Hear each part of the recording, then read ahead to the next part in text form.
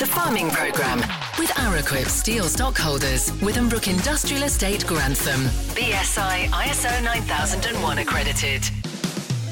How about a tool that predicts when will be the best time to apply a treatment to your root crop? If you're able to say to a grower when to apply and when not to apply Qantas, I think that hopefully gives the grower more confidence to use the product. We'll look back at the huge contribution to farming and the environment made by Leaf Chief Exec Caroline Drummond, who sadly passed away a few days ago. What she packed in to those 58 years is absolutely phenomenal. She gave so much to the industry and she still had so much more to give. Plus crop, livestock and grain market reports and the weather for the week to come. The Week in Agriculture.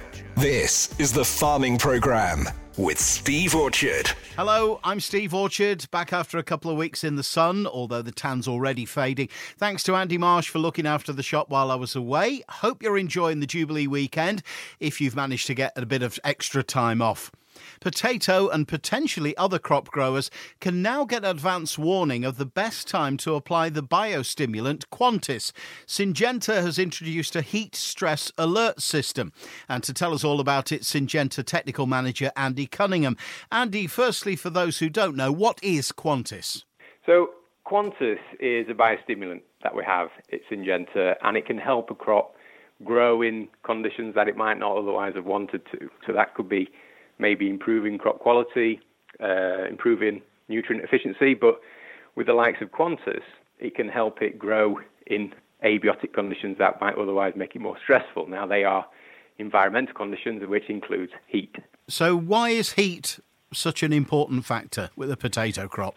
So potatoes are what's classed as a cool climate crop, so it likes cool temperatures. We are going through a period of climate change, and the Met Office are saying that we're going to have more frequent, more intense heat events going forward. And it's these heat events that can scupper a crop like potato to grow as normal as it would have otherwise have done. Take, for example, its photosynthesis. It likes temperatures anywhere around 24 and below. When we start looking at temperatures over that, that's where it's going to start reducing the amount of photosynthesis going on. That is how you create the sucrose that is then passed down into the tubers. If you're reducing photosynthesis, you're reducing the amount of sucrose that goes down into tubers to bulk them up, and that's obviously how you build the yield. What Qantas does, it allows it to grow in conditions that it might not otherwise have wanted to, creating them sucrose that then goes down into the tubers, and so you're maintaining the yield at the end of the day. So what does the Qantas heat stress alert tool do then? How does that work? The prediction tool is something that's unique, I think, in the biostimulant sector. If you're able to say to a grower when to apply and when not to apply Qantas, I think that hopefully gives the grower more confidence to use the product. It's all based off some work that we did with Nottingham University last year that showed that an application of Qantas applied 24 hours before the heat event that turned up can allow a plant to maintain normal function. And then that showed that you were able to maintain a significant increase in yield. So is this an alert tool, an app, or how does it actually alert you? So the app is a web-based tool. Once you've registered the field and you've registered your email that you want an alert to be sent to, you'll be sent an email alert that will say to you, in so many days, you're going to have a predicted heat event, and to get the Qantas applied preventatively. OK, so how accurate is this going to be? Are we talking about per field, per town, per county? So the weather stations that we have access to are all over the country. You'll probably have a weather station that we can use within a mile of where you put your field. So it's going to be very unique to any field that you put into this. You can go from one side of the town to the other, and you may have a different prediction of what you're going to have, which then gives us that more accuracy around when to apply Qantas. OK, and is this specifically aimed at potatoes? Would it be suitable for other crops? Work that Nottingham University did prove that although, yes, Qantas worked on potatoes, it is something that also can be translatable to other crops. Now, we are looking at the likes of sugar beet, for example. We've seen some data that would suggest that we're having the same benefit in that crop. So that's where we're looking at with Qantas. But at this minute in time, we're focusing on potatoes, getting it to be working correctly so that we can have that confidence in the market to then explore other avenues as and when, probably next season, Steve. And where can we go for more information on this, Andy? So if you go to our website, syngenta.co.uk/Qantas, and that's where you can get access to the tool as well. So once you get on there, register up, and hopefully you can get your alerts, and obviously you'll need to order some Qantas as well. But there's plenty in stock, so as and when you need it, get it ordered. All right. Andy Cunningham, Syngenta Technical Manager, thanks for joining us on the Farming Programme this morning. No worries. Thanks very much, Stephen. Hope you all have a good day. The Week in Agriculture. This is the Farming Programme with Steve Orchard. Do you consider yourself to be a fit farmer? A quick reminder that entries for Britain's Fittest Farmer close tomorrow, Monday the 6th, with the qualifiers on the 18th and 19th of June. Well, too bad, I'm busy those days. Details at fwi.co.uk.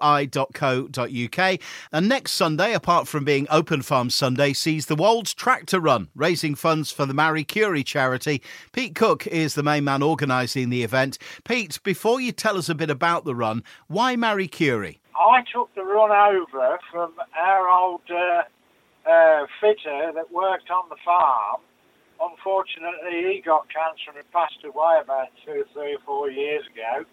And him and his wife did a lot of work with Marie Curie as well as the tractor run, and it was just the chosen charity and another event to be able to raise some money for it. Tell us about the tractor run then. When and where and what's the route? Right, well, what happens, it's all on the 12th of June at Cordwell's farmyard in the middle of Loughborough, halfway between Louth and Grimsby. And we'll accept tractors from 7 o'clock in the morning in the yard. There's breakfast catering on hand so they can have a bacon bun and a cup of tea. We like all the tractors registered in the yard that are coming by at least 9:30 for a 10 a.m. departure. It's £10 per tractor driver. The whole of that goes to the charity. We provide a roast bun dinner at dinner time as well at our stopping venue, and they also get a little steel plaque to commemorate the day as a memory of the day. We leave Loughborough at 10 a.m. We take a scenic route through the Lincolnshire Wolds to our destination of the Open Farm Sunday event at Sutton Estates at Stanley Vale.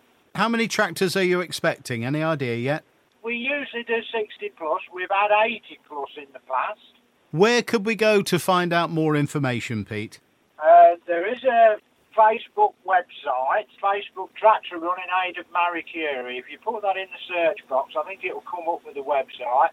And then also we've put it on Lincolnshire Tractor Runs as well. All right, Pete. Well, good luck with the Wolds Tractor Run next Sunday. Let's hope it's hugely successful and you raise loads of money for Marie Curie. Thanks, Pete. Thank you, Steve.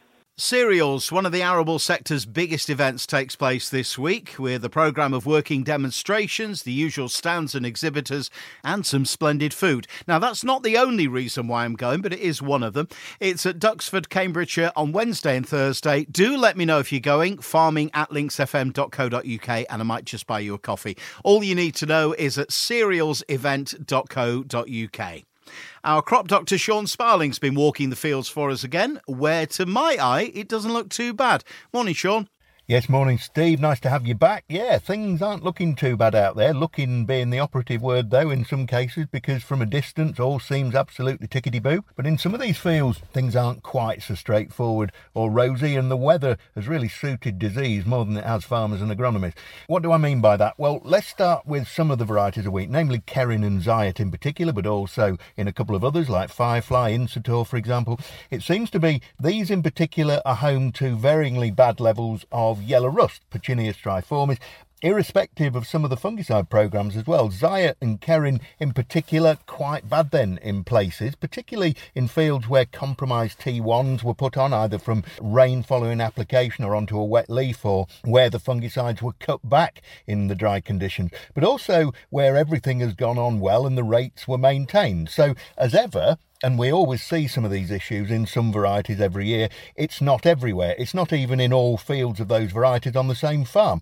But yellow rust is one of those diseases which will always express itself. And by that, I mean, even if the crop is clean and free from rust when you apply your T2, for example, if it has latent yellow rust within the leaf, the fungicide will kill it within that leaf and the leaf will die off where the rust was going to show through. So you do lose leaf area without the pustules ever expressing themselves. And some of that lost leaf, of course, is going to regenerate because as the year rises, the field will appear greener anyway. That will stop your neighbours commenting, but you do get some leaf regeneration. But a lot of what happens next will depend upon what you used, when you used it, how much you used, what the weather did during and immediately after you sprayed those fields, and what the weather does from now onward. There's an opportunity, of course, to top up any foliar disease control at the T3 timing, but with first anthers presenting quite widely now in winter wheat, these crops are somewhere between growth stage 62 and 63 or so. And considering the wet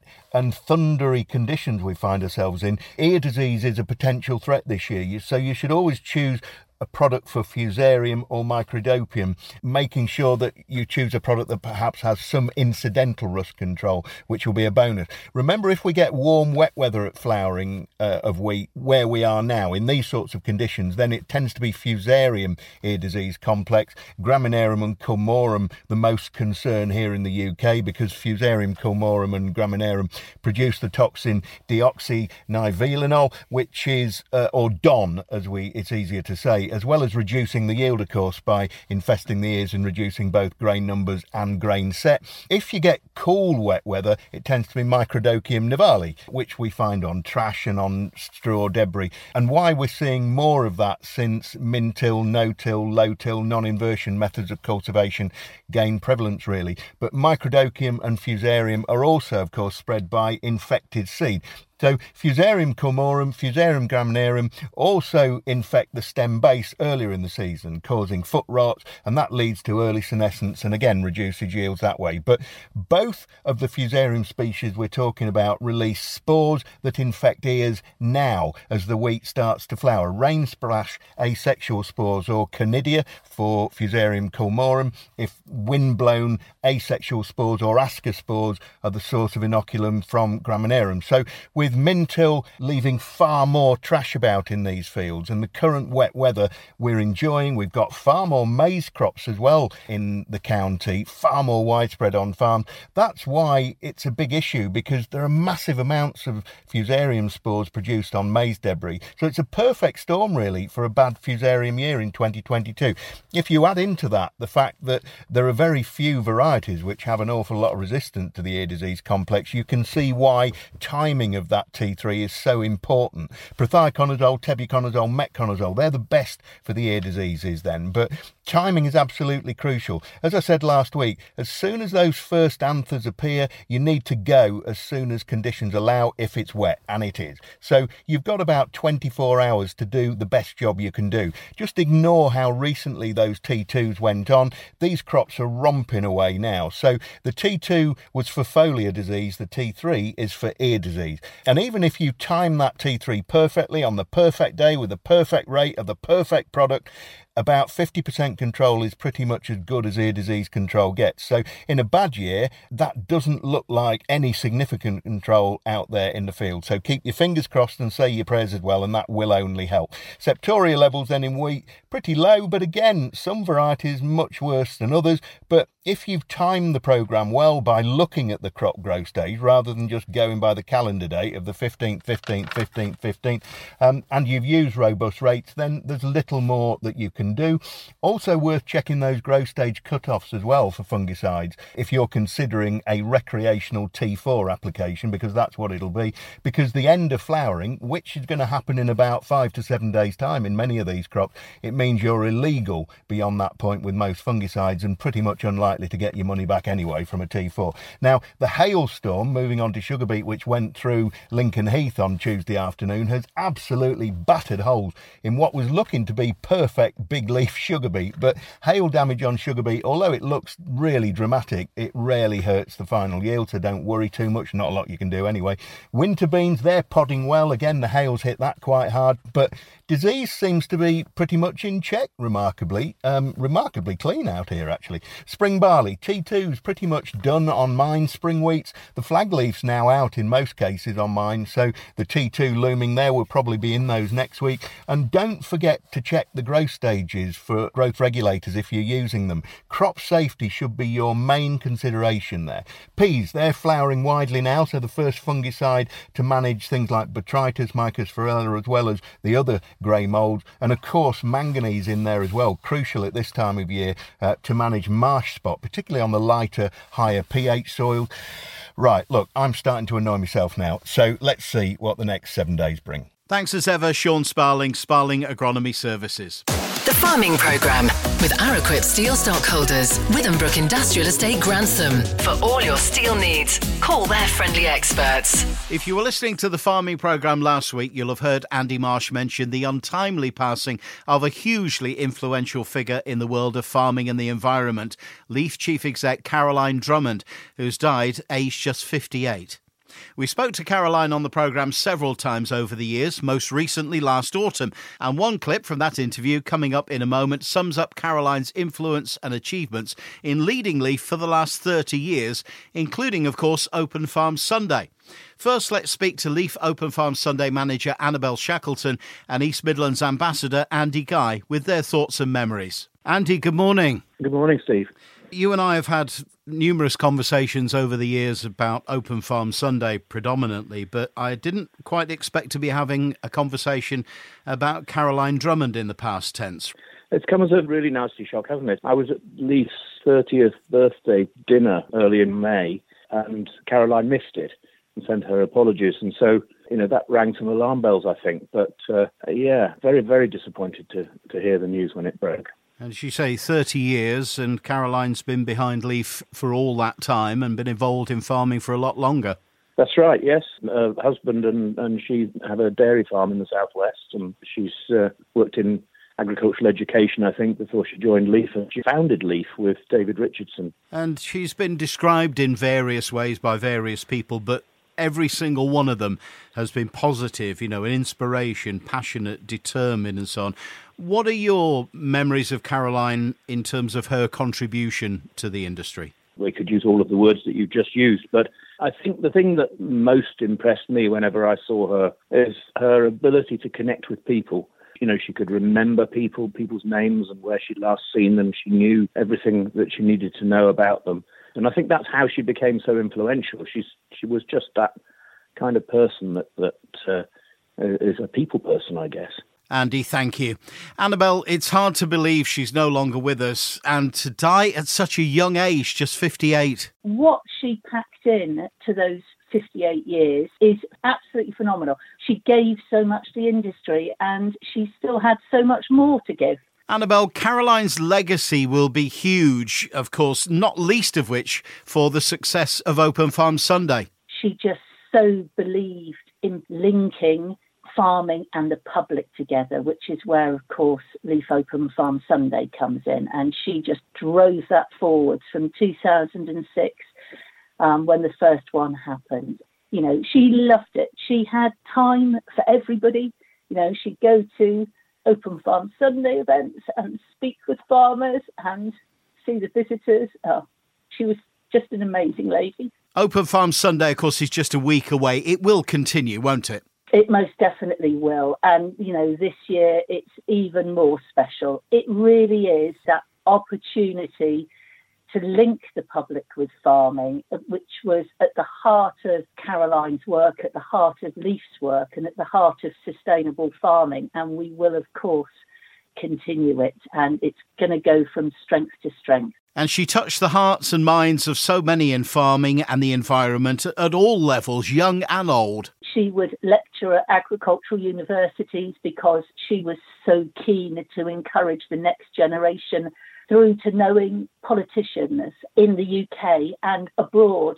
She was recognised abroad. Let's not forget that. The Women Economic Forum in 2019 gave her one of the Women of the Decade awards for sustainable farming and all her contributions to sustainability. I spoke at length with Caroline for the farming programme last autumn. She always spoke so well and with such passion about farming and the work of Leaf that it was hard to find just one clip to play that sums up everything that Caroline stood for and contributed.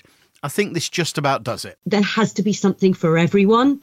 So for farmers, it's that responsibility of trying to capture carbon, improve soil health, really reduce our fossil fuel use. It's actually making sure that we're resourceful in what we use. We make the right choices about what we eat, and that is balanced diets and improved health and all of those key areas are so critical. And then it's also ensuring that governments and doctors and research play their part as well, because if we get this right, then actually the challenges of climate change will really start to be reversed. And that is ultimately what we're trying to achieve. Caroline Drummond, founder and chief exec of Leaf, who died a few days ago. Thank you to Annabelle Shackleton and Andy Guy. Open Farm Sunday, of course, is next Sunday, and I'm sure it'll be another hugely successful series of events and a fitting tribute to Caroline. Time for the weekly farming programme market reports now, starting with livestock, and from Louth Livestock Market auctioneer Oliver Chapman. Morning, Oliver. Good morning, Steve. Another weekly roundup from here at Louth, starting with the prime cattle, which saw just steers on offers this week. Top for F. Wallace and Son of Biscathorpe at 248 pence per kilo and gross £1,485 from the same good home. Moving on to the sheep, starting with the prime lambs, 6 or 7 pence dearer on the week on the average, season SQQ of 327.21 pence per kilo, with a top for GW Allison of Thorsway at 357 pence per kilo or £151 per head for ME and MB Crowder of Torksey. Moving on to the hogs, and a larger than expected show saw an SQQ of 220.45 pence per kilo, with a top for G Brown of Sturton at 283 pence per kilo or £149 per head from the same good home. Moving on to the cull ewes, a handier number on offer, however a dearer trade across the board sees an all-in average of £141 and 8 pence, with a top for GW Allison of Thorsway at £218 per head for Beltex ewes. Store sheep now, and starting with store lambs, the first on offer for the year, see a top of £66 per head for A. Bartholomew of Mablethorpe, while ewes and lambs top at £67 per life from the same good home for Herdwick crosses. Huge thank you to everyone that's been and supported this week. A quick reminder that tomorrow, Monday the 6th of June, is our early summer show and sale of prime and cull cattle and prime and cull sheep, which has kindly been sponsored by Blankney Estates, Fibre Feed and Phillips Animal Health for the sheep and cattle classes. And it's also Store Cattle Week, so entries are being taken for all sections. Please do not hesitate to contact me to discuss marketing options. This is Oliver Chapman for Masons and Louth Market, and thank you. Thanks, Oliver. How have the grain markets performed this week? Openfield's Kit Dickinson takes a look. Good morning, Kit. Well, good morning, Steve. We've had a short trading week this week due to the Jubilee bank holiday. The week did start positively, but futures fell between £17 and £18 on Tuesday and Wednesday, bringing new crop values for feed wheat to just below £300 a tonne. So, depending on how much you have sold forward, it may be worth looking to price some if this market does continue to fall. Crops continue to look well across the county, with the general consensus being it could be an early harvest. So looking at barley this week, in the global beer market, there is now less optimism about the post-pandemic recovery in sales. Both the USA and China have suffered a decline in the economic activity and growth. With the need for significant increases from brewers and distillers, there is a real concern that consumers are facing a tough economic environment, which will reduce the intake of what is to be used. While the market remains hypersensitive to the outside influences like the war, our advice remains that, depending on the development of your individual malting barley crop, locking in even a small tonnage at a feed base plus premium has to be a prudent step. Apart from pools, less new crop malting barley in the free market has been sold forward at this stage than can be remembered in years gone past. The higher the wheat price goes, the further it will fall. When the bubble bursts, it must be a significant fall. Oilseed rape, this week we can again see old crop having difficulty to find homes and new crop coming under pressure. All that said, there were still limited sellers before the prices weakened, so the market remained quiet on the trading front. The strength of veg oil prices is still underpinning the market, as well as the talk of crops concerns and titling global supply and demand. Moving forward to prices this week, feed wheat for old crop June-July, please speak to your Openfield Farm Business Manager. But moving forward to new crop, August off the combine, 270 to 276. Moving forward to November, we come out of the harvest pressure to 287 to 293, and May 293 to 299. An indicative value for milling wheat premiums would be circa £30 for new crop at the moment.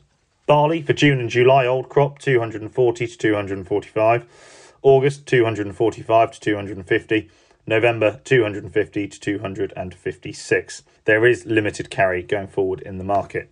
Oilseed rape July 645 to 653, November 652 to 658, and May 658 to 665.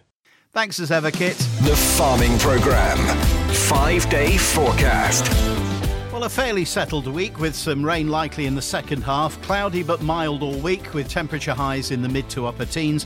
Winds are generally light and variable but picking up from the southwest towards the end of the week as the pressure drops and we get some rain. Well, that's it for this week. Do let me know if you're going to cereals and or if you're taking part in Open Farm Sunday next week. Email farming@linksfm.co.uk and I might just see you there. I'm Steve Orchard. Until next week's farming programme, have a good one.